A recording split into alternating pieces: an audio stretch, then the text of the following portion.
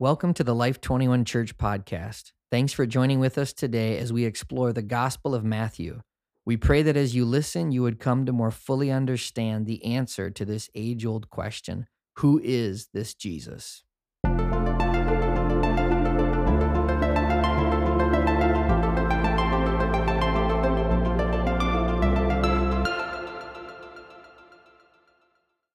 Have you ever had Jesus say to you that you had little faith? I know I have. And I know that today, as we read this passage, our hearts are invited by God to receive a conviction about the measure of our faith, not to shame us or discourage us, but rather to invite us into the faith that Jesus developed in his disciples in preparation for his departure. This is Matthew chapter 17, verses 14 through 23. The title is Jesus-Size Faith. The prayer prompt for today is, Jesus, what do you want to use my faith to move? Let's listen into this story and ask the Lord, after this podcast, take it to conversation with the Lord so that the Lord can both mature and grow your faith and show you the mountains that he wants to move. Verse 14, when they came to the crowd, a man approached Jesus and knelt before him. This was immediately after the transfiguration in the last podcast episode. Jesus and the three lead apostles are coming down from the mountain after an incredible moment of encounter. And this man approaches Jesus coming down from the mountain, kneels before him, and verse 15 says, Lord, have mercy on my son. Have we heard that before? What a beautiful heart cry. If you're a parent, if you're a spouse, if you're a coworker, if you have any relationship to anyone in your life, I encourage you, come and kneel before the Son and cry out, Christ, have mercy on my boss. Have mercy on my coworker. Have mercy on my mayor. Have mercy on my governor. You will be amazed at what happens when you bring people to Jesus. Let's stand with Christ here and be amazed at what he's about to do. The man continues to describe what his son is needing. He has seizures and is suffering greatly. He often falls into the fire or into the water. I brought him to your disciples, but they could not heal him. There's a real feeling of powerlessness. For some of you, you've maybe worked in the medical field, operating in God's ingenuity and resources and blessings in the natural to help people to access healing. Or maybe you've experienced looking for supernatural healing through prayer and seeking God, or maybe even other natural forms of healing through receiving God's grace through food and diet and so many things. Whatever way the streams of God's grace you're looking towards as he pours out provision in so many different ways, it's a very difficult thing when you're longing to help someone and you just can't. I'm sure the disciples felt the pain of this moment. When they had seen Jesus heal people, they had been sent out into towns and villages. They had seen extraordinary miracles, but for some reason in this moment, it wasn't working. One thing to highlight about this, Jesus is about to cast out a demon.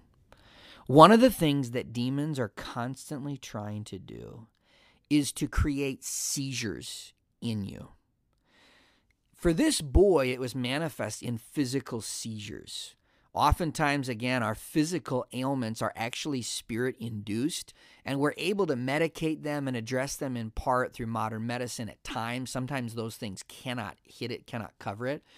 But either way, there's root systems of spirits that God deals with.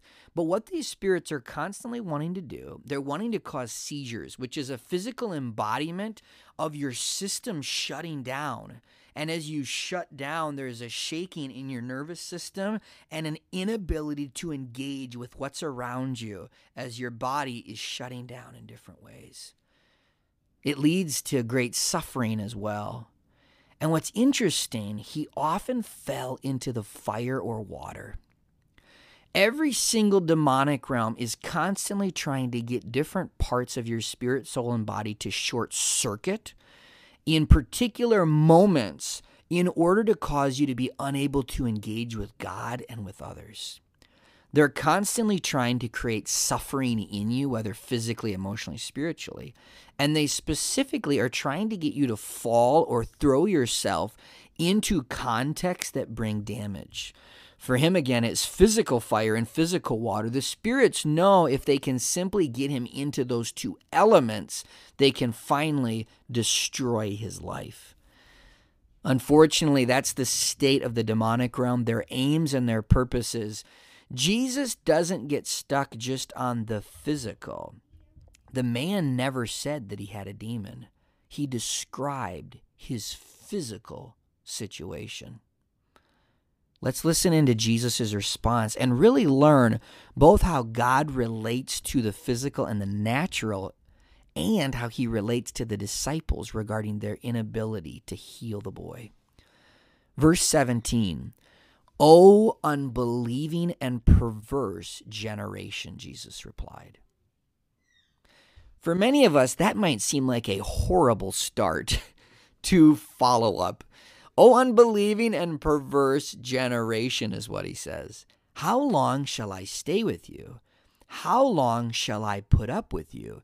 Bring the boy here to me." What's interesting in this moment is Jesus is confronting two things. One, their unbelief. As they are unable to heal the boy, and as the boy is experiencing such suffering, Jesus cuts right at the issue. This is a matter of unbelief. All demonic access to humanity actually came in and is retained through a lack of trust in God that causes us to be distant from him and his blessings. Jesus cuts right in at that issue of unbelief. The second is perversity, or a twisting or a bending.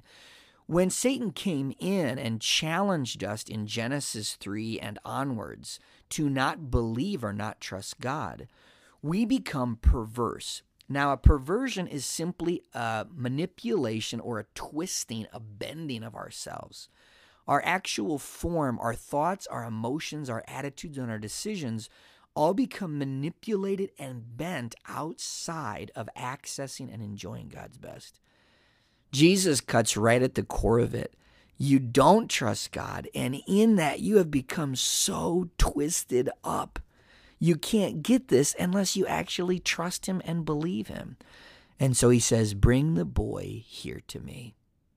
Verse 18, Jesus rebuked the demon, and it came out of the boy, and he was healed from that moment. I want to highlight a few things. This does not negate the power of natural medicines, of food and diet, and all the different things that God has stored as treasures in creation for us to enjoy, but also to sustain us and protect us from the effects of sin and death. And I'm also not speaking against the different ingenuity, creativity, tools, and instruments and capacities that God's given to modern medicine. But I also want to highlight that when a demon is involved, the other two streams can only medicate and try to resist the actual effects, but they cannot bring about the full recovery. Jesus goes right to the core of the issue, goes right to the demon. He detects that there was a demon behind it, and the boy's healed from that moment. A few things for us as believers. One, when there is demons involved, if we don't first detect them, we certainly can't get the person healed. But after detecting, we also need adequate faith to get the person healed. Jesus continues. This is verse 19. This gives more clarity. The disciples come to Jesus in private and ask. So the boy's healed, the man goes away. The disciples are like, we clearly missed something. Let's follow up with Jesus on this. They come to Jesus in private and asked, why couldn't we drive it out? They discerned it was a demon. They attempted to drive it out, but they were not able to drive it out. Jesus replies in verse 20, because, listen carefully, because. Before I continue, I want to say many of us have experienced a lack of answers to prayer, and our because often goes to, well, the Father in heaven didn't want it. And actually, when the demon's tormenting this boy, it's actually forming character in the boy. And when he's having to resist it and not throw himself into the fire, it's actually teaching him to rely and depend on God more. I want to really warn us. Romans 12 points to this. It says that by having a renewed mind, we're transformed, and then we're able to both test and prove or demonstrate what is the good, pleasing, and perfect will of God. Because God constantly uses horrible situations for the good, and he in fact is covenanted by promise to work all things together for you for your good. The issue is that with an unrenewed mind, we assume that the good that God's working through our unbelief is actually his ideal will. Jesus does not say, oh, God doesn't want this boy to be healed. He doesn't go down that route whatsoever. He says it's you. Because you have so little faith. I tell you the truth. If you have faith as small as a mustard seed, you can say to this mountain, move from here to there, and it will move. Nothing will be impossible for you. This is such an amazing statement. I want to encourage us in other translations, in other gospel renditions, it talks about you have little faith, but it adds that this kind does not go out except by prayer and fasting. Whether you focus more on what Jesus is emphasized in saying in one part of the faith dimension, or if you highlight the fact that prayer and fasting is involved, which is really two ways of engaging and growing in faith. Either way, the conclusion is that nothing will be impossible for you. This is an important promise that God wants to put deep into our souls. Before we move on to these closing verses 22 and 23, I want to highlight when Jesus confronted the disciples and said, you of little faith, this is the truth of the matter, this is what you need to hear. It gave them greater clarity to pursue him for more faith. In Revelation, one of the warnings that Jesus speaks to the church, he says, you're poor, pitiful, blind, and naked. And he tells them to come get salve so their eyes can see. He tells them to come and get clothes so they're not naked. But he specifically says, come and get gold refined by fire. Come and purchase it without price. In the scripture, faith is often referred to as gold. Gold gets refined, and it gets refined through fires. And what Jesus was inviting that church to in Revelation, what he's inviting you into, is that until you hear that you're poor in faith, it's hard to become rich in faith, like Jesus said through the writer of James in the Epistle of James. He has chosen those who are poor in this world to be rich in faith. For some of us, we might feel like our financial resources are low, our relational resources are low. Maybe we feel like we don't have much time to serve people. Whatever way you feel like you have a poverty, if you have faith, you have no idea how rich you are. To the measure of faith you have, you can actually partner with God and manifest any dimension of his desired kingdom on earth as it is in heaven. The sky's the limit. Recognize that. Our Father, who's a billionaire, trillionaire, and beyond, is inviting you to begin with a mustard seed of faith. Jesus had just quoted that the kingdom of heaven is like a mustard seed. Smallest seed, smallest beginning, but can grow into the largest of garden plants. Hear what the Holy Spirit is speaking. He's going to increase that mustard seed and grow it and grow it and grow it. If you feel like you're at a mustard seed, be of good courage. There's things that you can move now just with that, but the mustard seed also points to growth. 2 scriptural ways that faith is grown. 1, faith comes from hearing and hearing the word of Christ. May his word be your meditation. That will expand your faith.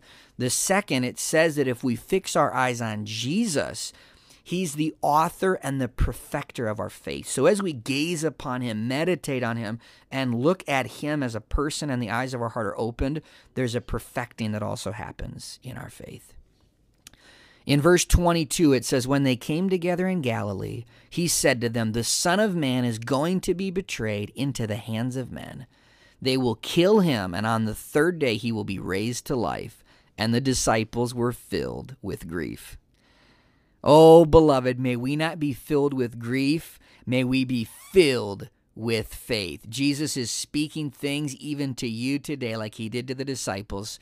And instead of grieving the difficulties we'll go through, let's celebrate the faith-filled proclamation of who God is and what's about to come into our lives. Thanks for joining with us today. May God continue to reveal to you by his Spirit who indeed is this Jesus.